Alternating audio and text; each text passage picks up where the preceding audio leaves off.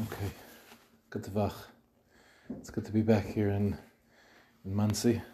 Once again, it's our third or fourth time in the Sorotzkin home. It's the fourth time.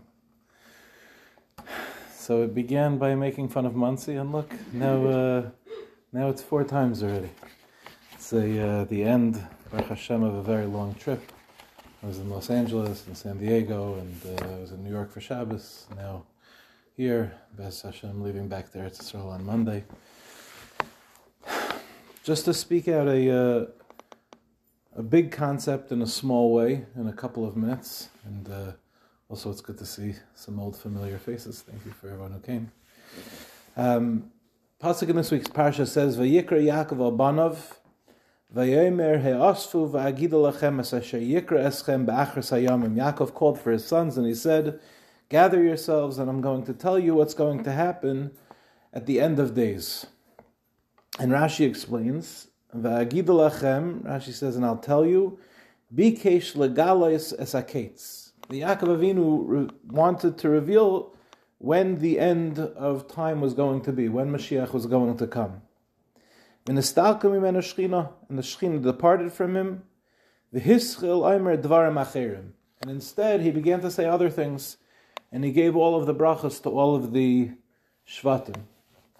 So the question is, what exactly was the Havamina and what exactly was the Maskana? In other words, what was Yaakov Avinu trying to accomplish? What did he want to do? What was his Havamina? I'm going to tell the Shvatim when the case is going to be. I'm going to tell them what's going to be at the end. So why did he want to do that? Why is that important for us to know? And once HaKadosh Baruch Hu said to him that you can't do that, so what is that? Now it's like a plan B. Like what exactly is the nature of this plan B? So now we're going to gather together and I'm going to give all of you brachos. So does that plan B have anything to do with plan A? Does you understand the question? In other words, if HaKadosh Baruch Hu wanted Yaakov Avinu to be able to reveal the kates, what was Yaakov Avinu hoping to accomplish? And now that he didn't, is this like a completely separate plan? Or is this like, since HaKadosh Baruch Hu told us that we can't have plan A, so now there's a plan B? Is plan B worse? Is plan B better? Is plan B different? What exactly is going on over here? Okay? At the end, I don't know if I explained that well, but it's very late at night for me, and I've been traveling a long time. Did anyone understand what I just said? Yeah? Okay. Enough of you. Yeah? At the very end, so Rashi, the pasuk says, Kol eile shiftei Yisrael shnei masar, v'zois asher diber lehem avihem, v'yivarech esam, ish asher kiverchaso berachosam. These are the tribes of Yisrael. These are the 12 tribes of Yisrael. This is what Yaakov Avinu said to them, and he gave them brachos. Ish asher kiverchaso berach oisam. Each one got the blessing that he was blessed. So Rashi explains, what does it mean that each one got the blessing that he was blessed? So Rashi says, one of the explanations that Rashi says, one moment please. Ish asher kiverchaso bracha ha'asida lavo al kol echad ve'echad. He gave them the bracha that they were destined to get. What else would they have gotten?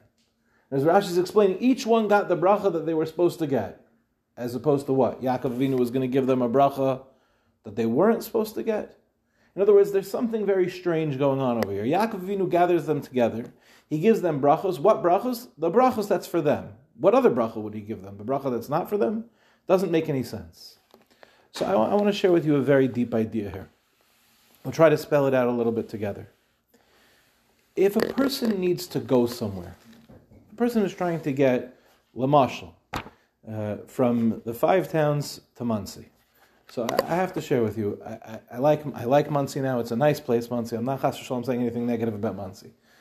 But I don't know why they don't have lights. Why don't they have, is it just me? Why don't they have lights here? So there's a certain amount of emunah that I have in ways.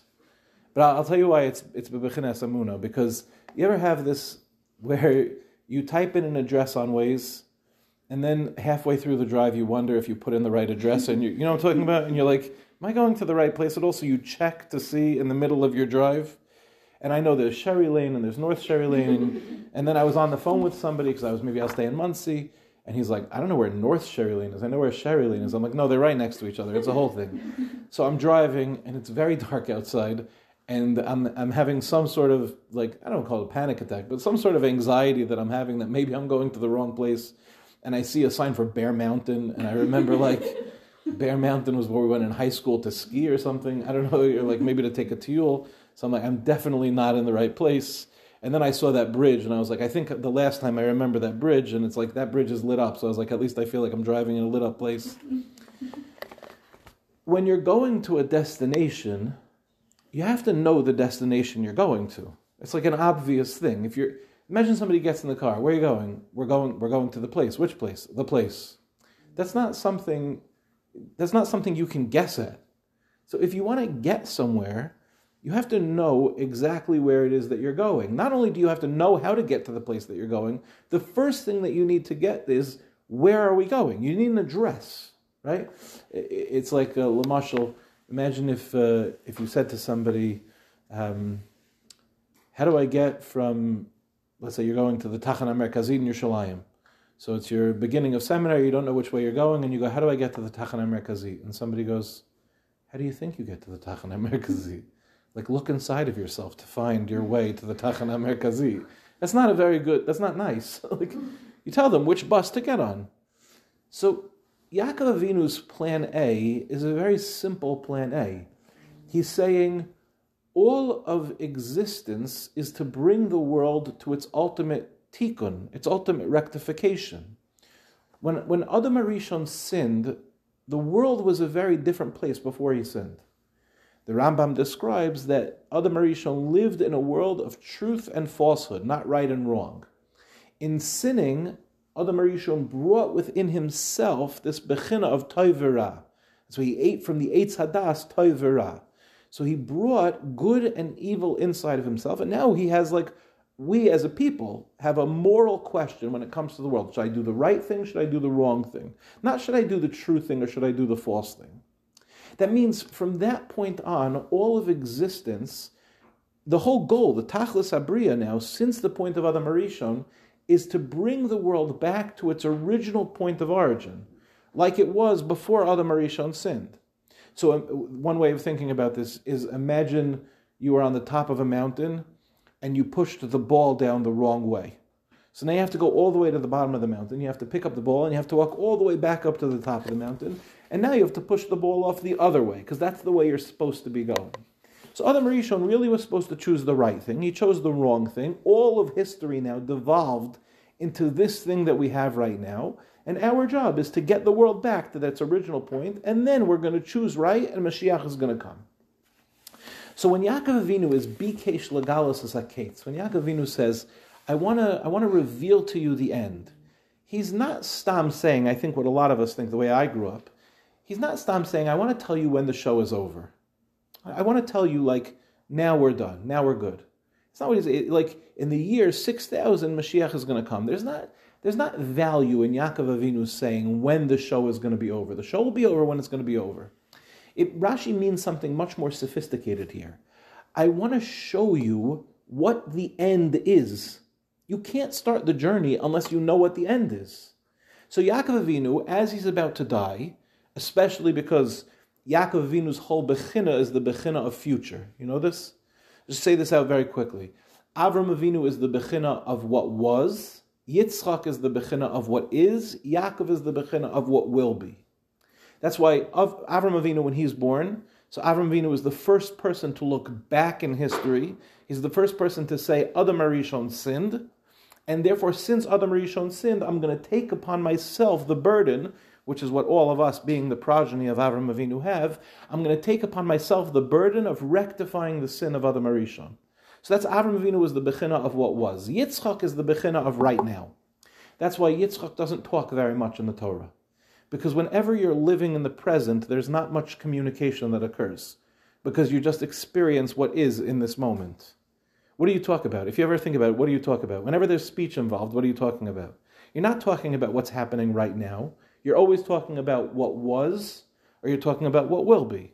Right? So if, let's say, you get together, I was just with Friday night, some of my old friends from high school walked in Woodmere to hear the shiur that I was giving Friday night. So it was very embarrassing because like your old high school friends are the last people that you want to be there because they knew you when, so it's like some people know me as Mordechai Berg and some people know me as Matt Berg. So these guys know me as like Spitz Matt Berg, like 16-year-old Matt Berg. So I walk in and specifically it's these two like guys who are very close friends. And I walk in, I look at them right away, and I burst out laughing. I'm like, there's no way I'm going to be able to give this shiur with like a straight face. Because they're going to be in the back the whole time going, because I know these guys, and they were. No, they were very respectful, but not at all. You know what I'm saying? So you're always, so afterwards we're talking about, do you remember when this happened in high school? Do you remember? Anytime you're talking about what was, or you're talking about what will be. If you're in the moment, you don't have to talk about anything. It's like you want to talk about the thing that's happening right now. You need like a play-by-play for your life. You ever have that? Like we have one Rebbe in Yeshiva that does this. I think it's the funniest thing in the world. He's in charge of tiyulim. So whenever we go on a tiyul, he always uploads the pictures of the tiyul to the WhatsApp group on the tiyul, like while it's happening. So I always think it's like very funny. Like, hey guys, here's the thing that you're doing literally right now as you're doing it. I'm like, you need the pictures in like a week from now so the guys could go, oh yeah, that was awesome. You don't need the pictures right now because it's happening right now. It's not like a move. So Yitzchak doesn't speak very much on the Torah because Yitzchak is the bechina of living in the present right now. Mashiach Yaakov Avinu is the bechina of what will be. What does it mean to be the bechina of what will be? There's two ways of thinking about this. One way of thinking about the future is a person that plans for the future. L'mashal, let's say a person says, I want to live till I'm 120 years old. So they say, how much money do I need to have in order to be able to live until I'm 120 years old? So I need to put away $5 million in the bank so that I could be making $120,000 interest a year, and that's how I'm going to survive. That's not the bechina of living for the future. That's really planning right now in the present so that you'll have enough later. But that's really a hoiva thing. That's really right now. To be a future-oriented person means that I've structured something that's capable of lasting until the future. It's like imagine, I have a good mashal for this. A Talmud of mine made a fortune of money in COVID tests, like a ridiculous fortune of money. Because what does a COVID test cost? It was like $5 for a COVID test. But you remember when we had to have those like official COVID tests so that you could go to like JFK and hand them the official COVID test? So they were charging like $180 for these tests. It was a $5 test. If you did like 10 tests a day, you were making serious money.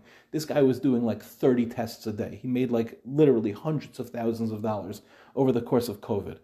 That's not a business that has any longevity because eventually COVID is going to be over. Even though somebody just told me, they're like, yeah, don't go into that house, someone has COVID there. I'm like, I didn't know that was still a thing. Like, how do they know that they have COVID? It's like they have a cold and so they just assume it's COVID. They're like, no, they took a test. I'm like, there's still tests? Like people still, I didn't know it was a thing. But okay, but say there. So it's not a business. When you set up a business and you say, it's a COVID business, it's a COVID business. It's not built to last. Mashiach, when somebody builds a company, they're not just putting away money so that they'll have in the future. They're designing the company in such a way that the company is structured for the future. So how do you know if you have a good company? If 100 years from now the company still exists, it means that the bones of the company, the foundation of the company was designed in such a way that it'll last. Let's bring it over to the realm of a relationship just to give it a little bit of a time to it. There's two ways of participating in a relationship. There's some people that they talk about relationship like putting away money. They're like, you have to have a good Shana Rishona so that by the time you're 10 years in and you hate each other, but at least you have that good Shana Rishona to draw from. You know what I mean? There's people that talk like that. They're like, it's good to have those beginning years. It's like a honeymoon. This way when things get hard, at least you could look back on those times. That's not a relationship that's designed for the future. That's a relationship where you're putting something in the present so that in the future you'll have what to draw from. The real way to speak about Shana Rishona is we're building the foundation of the relationship in such a way that 20 years from now the relationship will still be good. You hear the difference? When we say that Yaakov Avinu is the bechina of the future, it means that Yaakov Avinu's job is to structure Klal Yisrael in such a way that we end up at our destination. So it's not stam that Yaakov Avinu wants to reveal the end of days. Yaakov Avinu wants to reveal the end of days because the yesod of Yaakov Avinu is to be able to be future-oriented, so that all of Klal Yisrael should be headed in the right direction, so that one day we're going to arrive at our destination.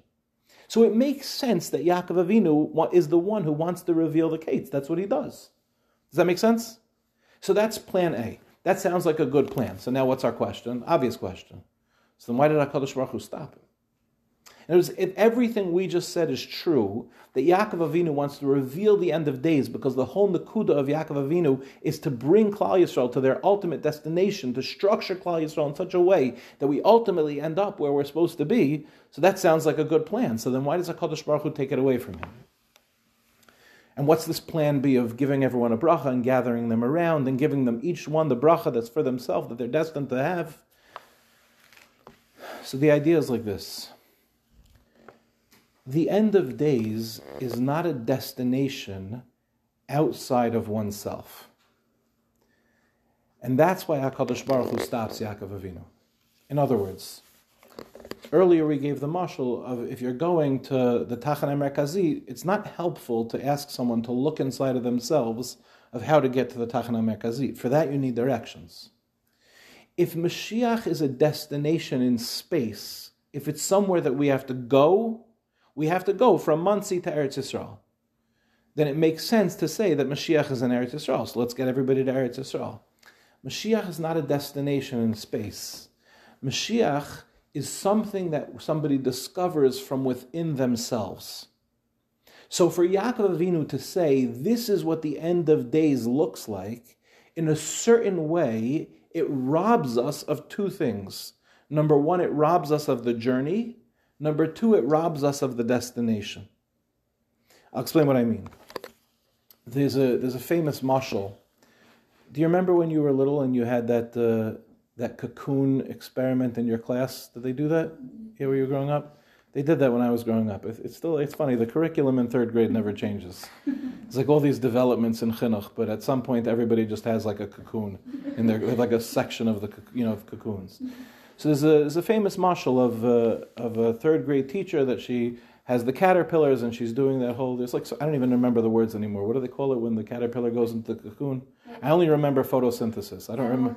Metamorphosis, is that what it's called? It's the metamorphosis? I don't remember. It's been a long time since third grade. So you're doing the whole lesson plan and it's months, right? It's months until the caterpillar builds a cocoon, and now all the cocoons are opening up. And so one little boy is waiting and his cocoon is not opening up. And you have these beautiful butterflies that are coming out with reds and greens and yellows, but one little boy, he sees that his caterpillar is like stuck in the cocoon. Every single day he's waiting for his caterpillar to come out and be a beautiful butterfly. Every day it's not happening.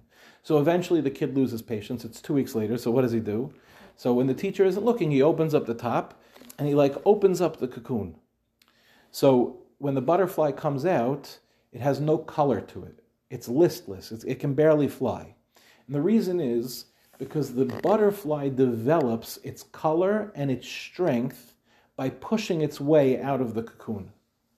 What happens as a parent if you rob your child of the opportunity to discover its own being? There's a process that every one of us goes through. It's the process of becoming. As parents, the process of becoming, I want you to know this, it's very uncomfortable. You have to watch your daughter. I've had to watch my daughters. I'm sure Bez Hashem you'll have to watch your daughters. You have to watch your daughters make the mistakes that you don't want them to make.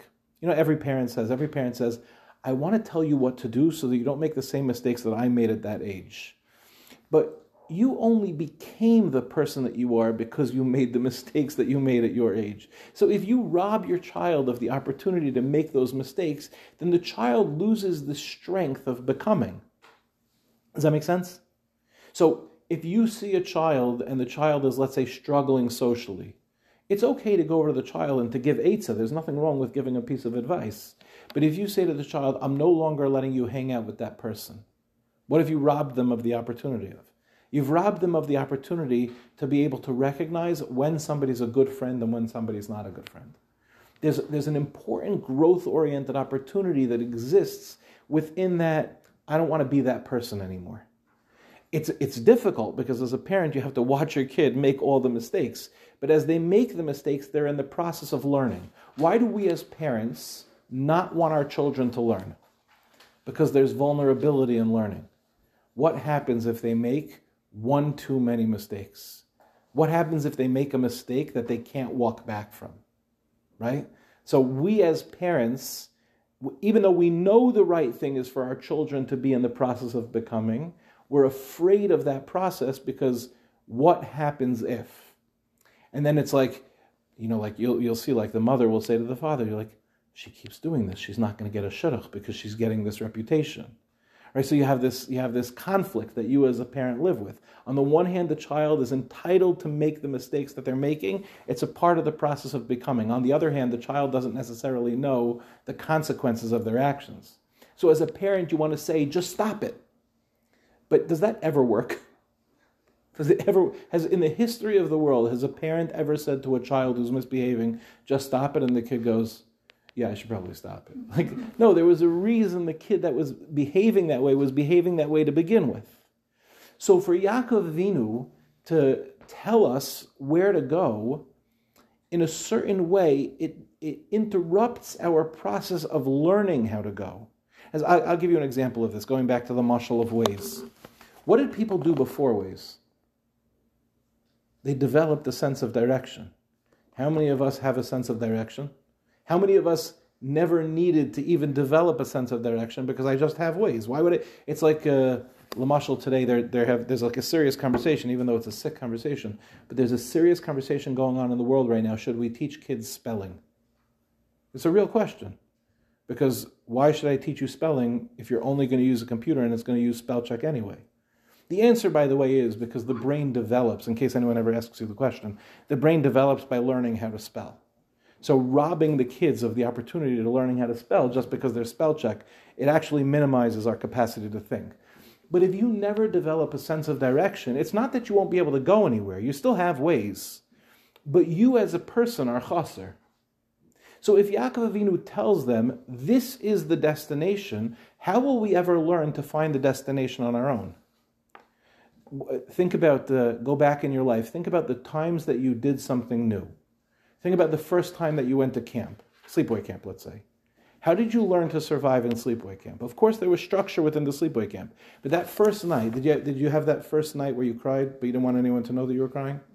You have that, yeah? Okay, that was nice, by the way. Thank you for about the 80% of you that gave yourself away right now. I really appreciate it, yeah?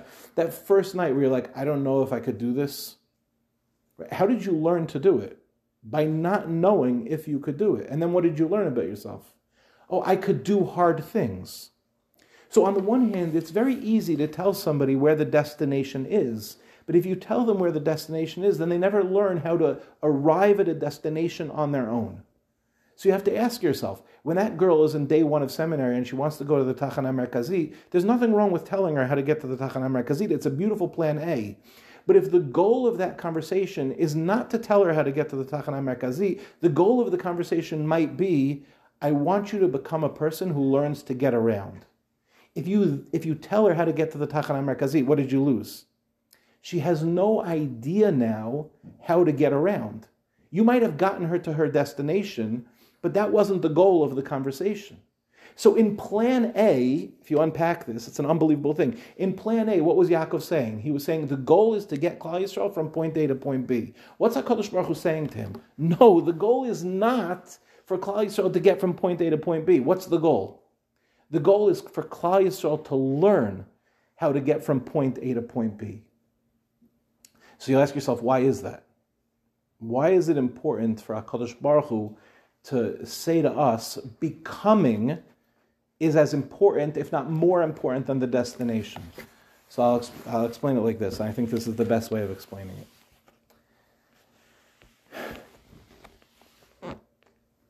Is there,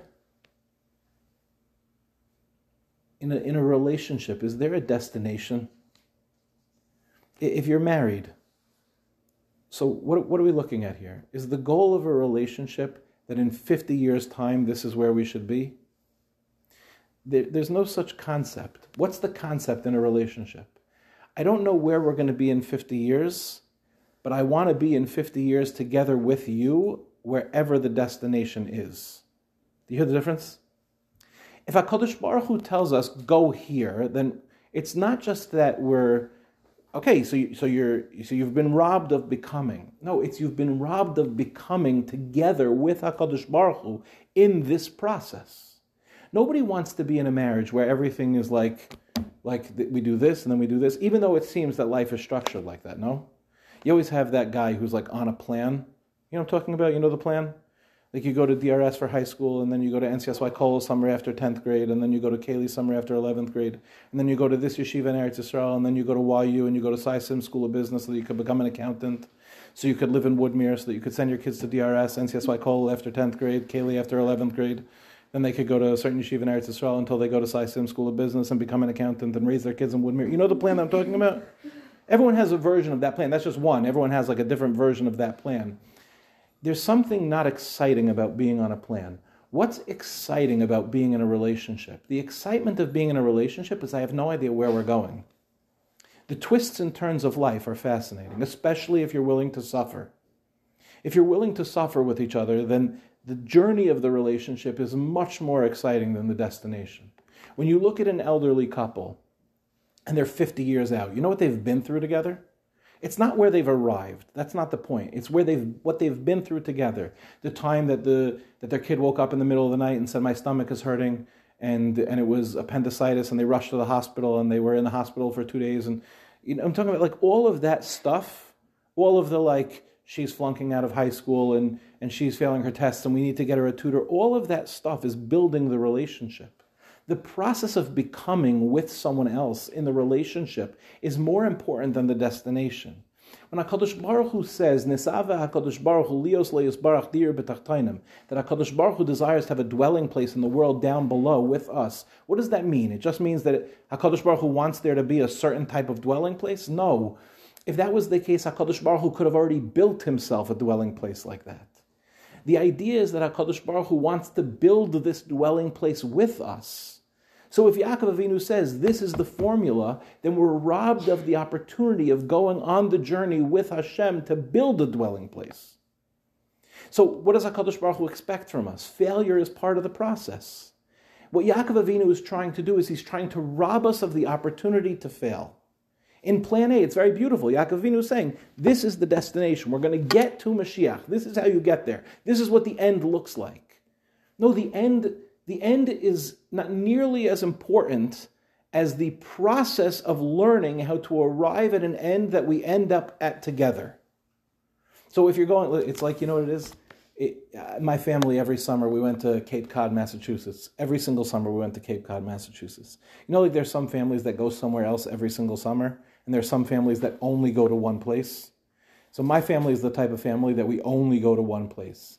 We went to Cape Cod, Massachusetts, the year of Hurricane Bob. We arrived there on the day of the hurricane. We put our stuff down. The police came and evacuated us. We were on the beach. We were on a beach house on the beach. They evacuated us. We had no electricity for the entire week, and my parents said, that's the place we're going for the rest of our lives. Every single summer, we went back to Cape Cod, Massachusetts. There's nothing exciting. Again, Cape Cod is awesome. I loved it. It was amazing growing up. Chas v'shalom. I have tremendous hakar sotov to my parents. If my mother's listening to this recording, Mom, I love you. It was an amazing destination. Yeah, but isn't there something very exciting about getting in a car and not knowing where you're going? Just we're going. Where are you going to be? We'll see. If you're going with somebody that you care about, and you just go, let's stop here and see what there is. So then the process of the journey is more important than the journey, more important than the destination of the journey. So that's one bechina. But then there's even a deeper dimension here. And this is what the pasuk means, that Yaakov Avinu blessed them, each one according to their blessing. Sometimes we have to impute, you know that word impute? I'll explain what it means in a moment. Sometimes you have to impute from yourself what your destination is. It's very, very vulnerable to do this. What does the word impute mean? So let's say, for example, anyone here, you don't have to raise your hands because I don't want to like make anyone feel uncomfortable. If you have an iPhone, yeah?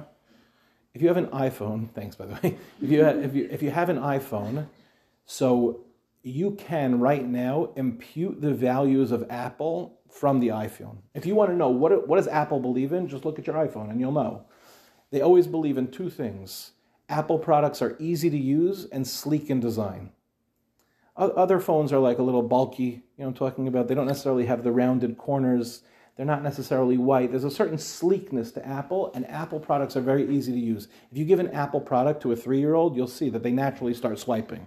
And by the way, they did this when they were developing it. Steve Jobs had this guy that he worked with. His name was Johnny Ive. Johnny Ive was the designer of all the Apple products. I think he still works for Apple today. And their whole thing was they want it to be totally intuitive. So you can look at a product and know something about the product just by looking at it. The truth of the matter is that we can and should be doing the same things about ourselves. But unfortunately, because that process is very vulnerable, many of us have been robbed from this. I'll explain what I mean. If money was not an issue, and you didn't care what anybody thought about you, what would you choose to do with your life? It's a very vulnerable question, especially for those of us that are on the plan, right? And every one of us knows exactly what the plan looks like. And I'm going to make fun of it just for a minute. Even if you're on this plan, it's nothing wrong with being on this plan, chas v'shalom. But if you're on the plan to become some sort of therapist, you know, I'm talking about speech therapist, occupational therapist, physical therapist, actual therapist, hydrotherapist, that's just being a lifeguard, art therapist, play therapist, that's just playing with children, right? If you're on the plan to become some sort of therapist, did you decide that because that's who you are? Or did you say, well, I need to make a certain amount of money, and there's like an easy maslul, and I can do some quick Sarashner, Wurzweiler, fake, like 6-month thing, and then I can slide my way into making $150,000 without really going to college, right? You know what I'm talking about? You've been on some, right? I went to Trio, I did Excelsior, it was like, like some sort of like thing, yeah? How'd you decide that? Do you know how many girls over the years have told me, I think I'm going for social work? Why? I don't know. I guess I can. That's not like, social work is like a thing that you're going to do to spend your life with people. Do you like people? Yeah, kind of. Like that's like it's like a terrible thing. And then you see people that have the courage to be themselves, and these people, they don't have to say anything. They're inspiring in their essence. They're just inspiring people. What are you going to do? I think I just want to be a dancer. Well, how are you going to monetize that? How are you going to do that in a sneeze way? I'll figure it out. Right? And there's something about them. I did this recently in one of the seminaries where I teach. I asked the girls, I said, what would you be if you weren't afraid to become what you are? And this one was like, I'd be an artist. And this one was like, one of them said, I want to be a trapeze artist. And I was like, you know what? Good for you. It's an amazing thing to say. Will she ever do it? I don't know. Because our community is so designed to squash any natural, this is who I want to be, because it doesn't work within our community, because we set up a certain standard of, well, you have to live like this, and therefore you have to make $250,000 in order to be poor in our community. So so everyone needs to be on that plan where they're becoming accountants, even though this guy, a guy came to me recently, he said, Rebbe, I really want to be a therapist. I love working with people. So I'm becoming an accountant. I was like, that's the opposite, right? There's no more opposite than like going from therapist to accountant. Maybe actuary would be the next more opposite than that. So I said, why are you doing that? He goes, because it's very risky to become a therapist. So I said to him in the gentlest way, I said, it's also very risky to become an accountant. Not because you won't make money, but because you might wake up 20 years from now and go, I could have helped people. And not that you're not helping people by becoming an accountant. If your tchunas hanefesh is to become, I just can't imagine it, but if your tchunas hanefesh is to become an accountant, then there are many wonderful accountants. Then kol hakavod to you. There's nothing wrong with being an accountant. But are you inspired to be an accountant? Most of us are not willing to look at the natural talents that we have and then to figure out afterwards how I'm going to monetize them. By the way, if you would do that, you'd make a lot more money. Because everyone in this room has amazing levels of talent. But like my father told me when I was a kid, and my father, Baruch Hashem, did well in business, and when he found out that I was going into chinuch, he wasn't exactly happy, because it's not like a path that, you can support a family on. So I said to him, Dad, this is what I love. So he said, if you love it, then you'll figure it out. And then he said to me a line, I'll never forget this. He said, you have to make your avocation into your vocation. You have to make the thing that you love into your job. Afterwards, you're going to figure out how to make enough money off of it. But do the thing that you love. Be yourself. Look inside of your soul and discover what is it about you, what's your talent, something that you have to share with the world. but we crush the individuality out of people. It's the craziest thing. So listen to what Yaakov Avinu did. This is absolute genius. Yaakov Avinu comes and he says, my job is to structure Klal Yisrael for the future. Plan A, I'm going to tell you where we're headed. HaKadosh Baruch Hu says, no, that's not good chinuch. You're going to rob us of the journey of becoming. So Yaakov Avinu says, okay, then I have a really great plan B. Each child is going to get called in, and I'm going to tell them, this is what I see inside of you. When I look at you, I see this. And then they're going to look at themselves and go, that's who I am. It's like Lamashal. Imagine you were given a bag, right? And you're like, I don't know where I should go, right? So someone says, look inside of the bag. And you look inside of the bag and it's all winter clothing. What do you know now? My destination is somewhere cold. So where am I going? Somewhere cold. If somebody gave you all summer clothing, you would go somewhere else. If HaKadosh Baruch Hu gave you talents, what's your obligation? I know this sounds strange because up until now, everyone's like on this path. If you have a talent and you don't use that talent, what are you really saying to God? You're saying, I don't care that you gave me this talent. I have this thing that I need to do. How could you take this talent and crush it? There's a story that somebody became a Baal Tshuva and they wrote to the Lubavitcher Rebbe. He said, now that I'm frum, can I still be an artist? So the Lubavitcher Rebbe wrote back, if you're an artist, how could you stop? If you're an artist, people, like I had a guy in yeshiva came to me, he said, I'm an artist, but I don't know if I could make money that way. I said, if you became an accountant, would you be happy? He goes, I'd be miserable. I said, can you stop being an artist? He said, no way.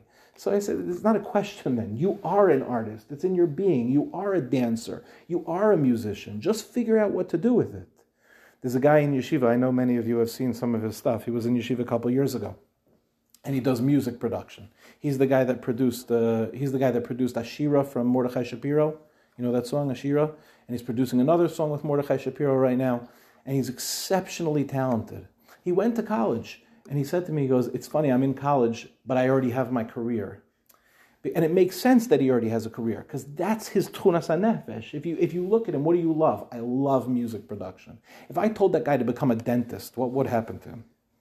He can't become a dentist. That's what he is. He's music in his bones. Some people could be dentists. Some people love to be dentists. There's nothing wrong with being a dentist. But you have to have a passion for it. HaKadosh Baruch Hu gives you a talent. That is the destination. Every one of us has the capacity to bring Mashiach. But you know why we don't bring Mashiach? Because we're not being ourselves. We're not doing the thing that we're naturally supposed to be. There's a woman who used to live on my block. She moved off of my block. And she was ridiculously talented. Off the charts, insanely talented. She's a Balash Tshuva. She went to NYU Tisch. You know what NYU Tisch is? Tisch not like it's not like a Fabrengen. NYU Tisch is the acting school in NYU. It's one of the top acting schools in the world. And you go from NYU Tisch straight to Broadway. This was a young woman who had an agent from the time that she was 12 years old. She had one of the most prestigious internships in the country.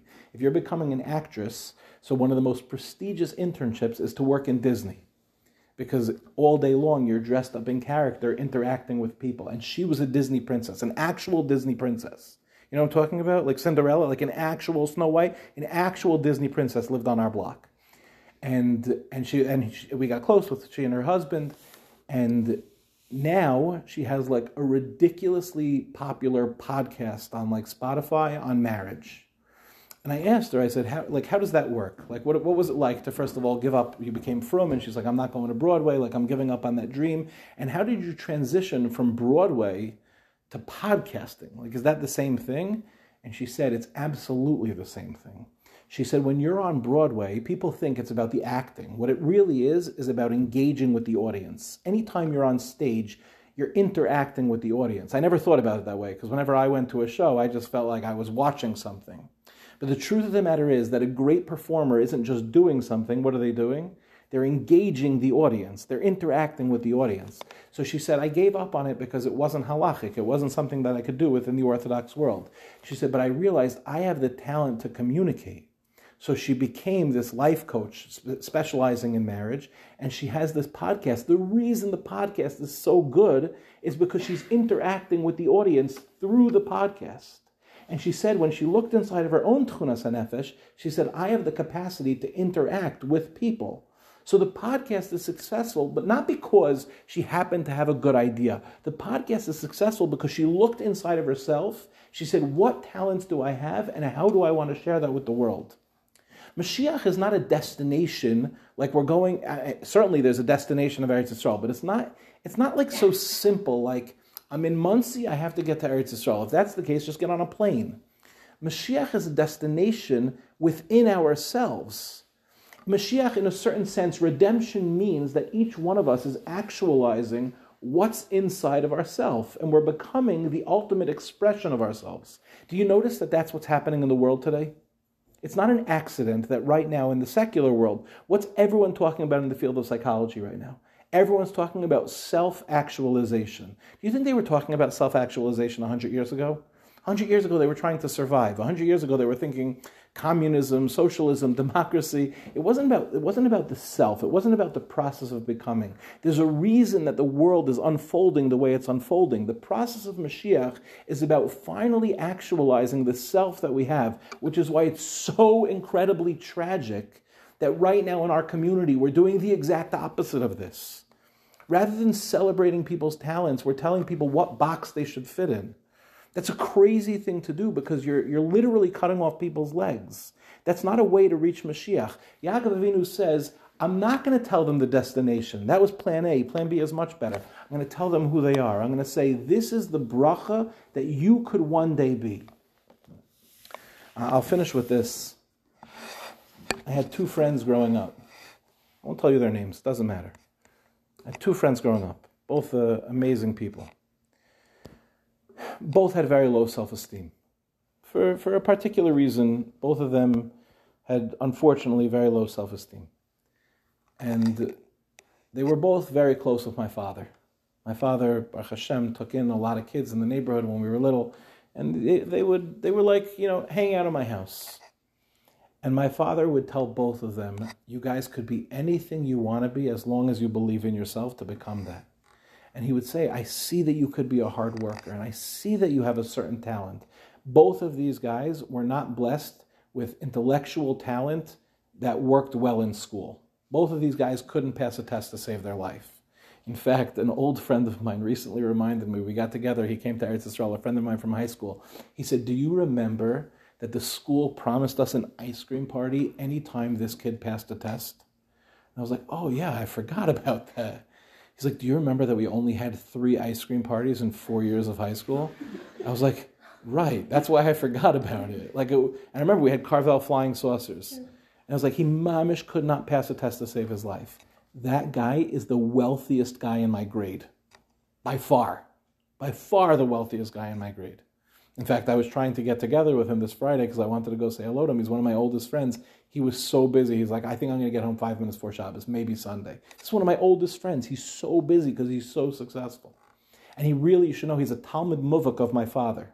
My father's not a Rebbe. My father was a businessman, but he mamish, like my father believed in him, and he believed my father, and my father set him up with a business plan, and Baruch Hashem, he's tremendously matzliach. My other friend didn't have that at all. My other friend never really listened to my dad, and he never really believed in himself. He never really felt that he had anything to offer, because that's what was told to him his entire chinuch career. You're the kid. These two guys, they were put in a class that was put in the basement of the school. They combined the 11C and 12C. You ever see when they do that? They take the bottom kids from 2 grades and they give them the most patient Rebbe, and they literally put them in the basement. And the kids themselves used to say, we would ask them how's class going? They go, you mean the padded room? That's what they referred to their class as. And you know why they had to go to the padded room? Because originally they were put in the science lab. Because the science lab is not an actual class where there's chairs and desks and it's like a lab.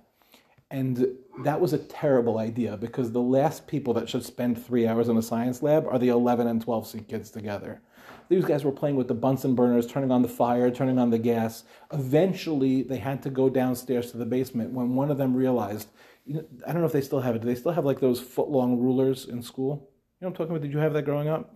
So one of these guys realized, hey, we have long metal rods, and we have the rubber hoses that attach themselves to the gas.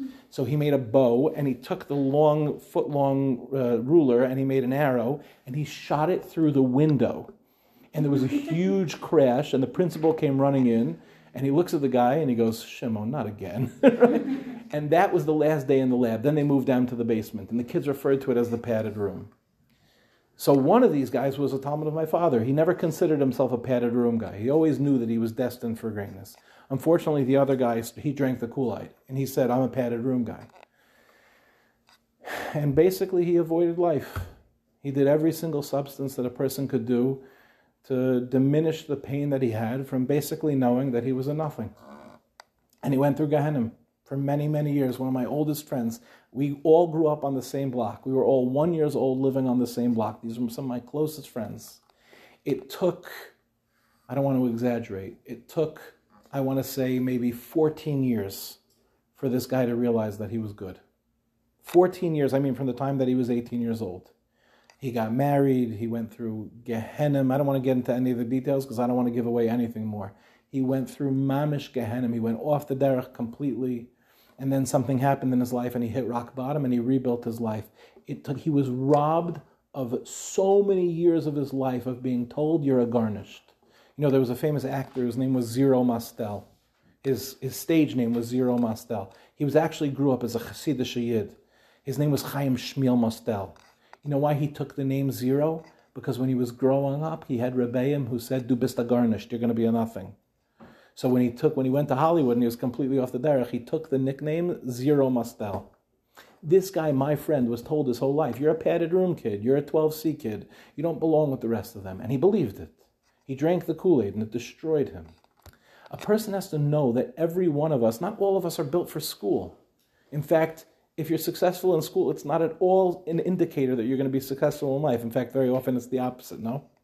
You see the kids that weren't successful at all in school. What's that famous joke? The A students are there to challenge the teachers. The B students are there to challenge the A students. The C students are there to pay tuition. And the D students are the ones whose names are on the school. Like after all those years, that's the one who makes it. There's a reason for that. It's because these kids, they have so much inside of them. They're not necessarily designed to sit still. I have a daughter like this, for those of you that remember. I have a daughter like this, and she's amazing. And she's in the middle of 11th grade, and we've had a countdown going for like the last 6-7 years. And I say to her all the time, like, only a year and a half.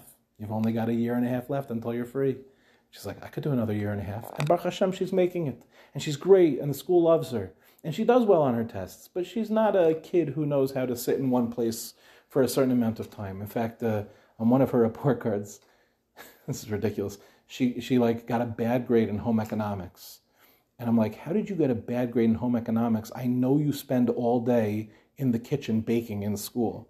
She's like, yeah, but not when I'm supposed to be there. I was like, I only go to that class when I'm not supposed to be there. I was like, so in the time that you're supposed to be in home ec, you go elsewhere? She goes, right, I don't want to be where I'm supposed to be. I'm like, of course you do. And she's going to be great. She's going to be amazing. It's our job as parents to tell her, so this is not your tunas hanefesh. You know what she said to me in the beginning of the war? My other kids are like from serious kids, you know, like very boxy, very like, so the war breaks out and they're all sitting there and saying Tehillim. And this one says to me, she goes, Abba, I'm not good at saying Tehillim. I said, okay, what are you good at? She's like, I'm good at baking. She has not stopped baking for the soldiers. Beli Guzma, she must have made, I'm paying a fortune for it, I don't mind, but she must have made, I don't know, 500 cakes since the beginning of the war. Maybe 500 is not even close. Maybe it's 1,000. She's baking all day long. And it's amazing to see because that's her talent. She's coming alive. That's her redemptive moment. That's her Mashiach. She's in the process of becoming herself. We have to stop telling kids the destination of what they're supposed to be and tell people, discover where you want to go. Look inside of yourself and you'll figure it out. You don't need to become the thing that they tell you. In fact, it's very often the thing that they tell you that you don't need to become. But there are certain, it's not people like, but otherwise, how am I going to make money? You'll figure it out. You'll figure it out. Use your talents. You'll be happy. Or maybe, I don't know, maybe I shouldn't say this out loud. Maybe you'll do with a little less. Maybe you don't have to have the fanciest car. Maybe you don't have to have the biggest house. If you could trade right now, think to yourself, if you could trade right now, I'll have $100,000 less. We'll be okay. We'll make it. We'll be able to pay tuition. We'll be able to pay for everything we need. We'll have $100,000 less, but I'll get to do what I love. Or I could have $100,000 more and I could take great vacations and I could have a much nicer car, but I'll have to do the thing that I'm just like not passionate about at all. Would you spend $100,000 to spend your life doing the thing that you're passionate about? Of course you would. $100,000 is chump change. It's chump change for happiness. We're spending our life making so much money to be able to take that vacation. That's ridiculous. It doesn't make any sense. Do the thing that you're passionate about. Be a rapper, right? Whatever it is, right? I'm saying, like, whatever it is, you have that thing. If that's you, go be you. I'm sorry for the rant. I'm just so tired of doing this. This is Yaakov Avinu at the end of his life. At the end of our lives, there's a wisdom. Every one of us gets a wisdom at the end of our lives. The wisdom at the end of our lives is, what would I look back and tell myself? If I could go back in time 50 years, what would I tell myself? I want you to know that if I could go back in time and tell my 18-year-old self one thing, it would be this. Stop trying to impress other people and just be who you are. Radical levels of self-acceptance. That's how you bring Mashiach.